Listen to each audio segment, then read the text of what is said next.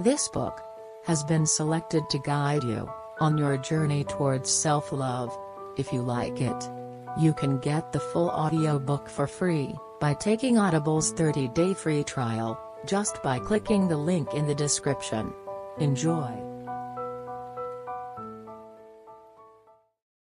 When it comes to human behavior, emotions, and thinking, the adage, "the more I learn, the less I know," is right on. I've learned to give up my pursuit of netting certainty and pinning it to the wall. Some days I miss pretending that certitude is within reach. My husband Steve always knows when I'm mourning the loss of my young researcher quest, when I'm holed up in my study listening to David Gray's song, My Oh My, on repeat. My favorite lyrics are, "What on earth is going on in my head? You know I used to be so sure. You know, I used to be so definite." And it's not just the lyrics, it's the way he sings the word definite. Sometimes it sounds to me as if he's mocking the arrogance of believing that we can ever know everything. And other times it sounds like he's pissed off that we can't. Either way, singing along makes me feel better. Music always makes me feel less alone in the mess.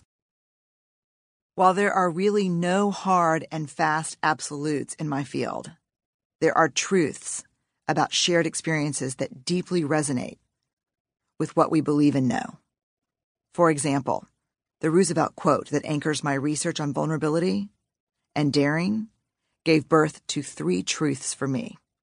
Number 1, I want to be in the arena. I want to be brave with my life. And when we make the choice to dare greatly, we sign up to get our asses kicked.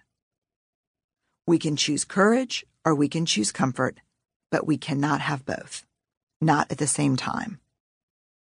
Number 2, vulnerability is not winning or losing. It's having the courage to show up and be seen when we have no control over the outcome. Vulnerability is not weakness. It is our most accurate measure of courage. Number 3, a lot of cheap seats in the arena are filled with people who never venture onto the floor. They just hurl mean-spirited criticisms and put-downs from a very safe distance. The problem is, when we stop caring what people think and stop feeling hurt by cruelty, we lose our ability to connect.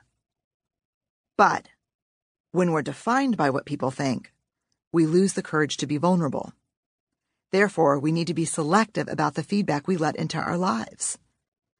For me, if you're not in the arena getting your ass kicked, I'm not interested in your feedback.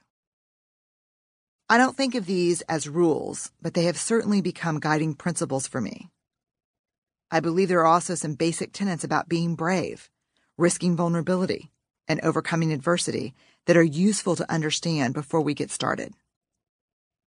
I think of these as the basic laws of emotional physics, simple but powerful truths that help us understand why courage is both transformational and rare.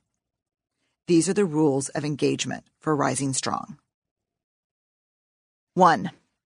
If we are brave enough often enough, we will fall. This is the physics of vulnerability. When we commit to showing up and risking falling, we are actually committing to falling. Daring is not saying, "Oh, I'm willing to risk failure." Daring is saying, "I know I will eventually fail, and I am still in." Fortune may favor the bold, but so does failure. 2. Once we fall in the service of being brave, we can never go back. We can rise up from our failures, screw-ups, and falls, but we can never go back to where we stood before we were brave or before we fell.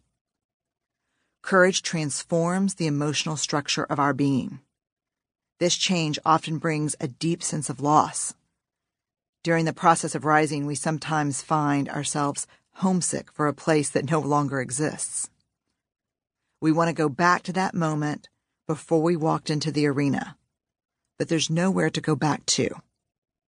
What makes this more difficult is that now we have a new level of awareness about what it means to be brave. We cannot fake it anymore. We now know when we're showing up and when we're hiding out, when we are living our values and when we are not. Our new awareness can also be invigorating. It can reignite our sense of purpose and remind us of our commitment to wholeheartedness. Straddling the tension that lies between wanting to go back to the moment before we risked and fell and being pulled forward to even greater courage is an inescapable part of rising strong.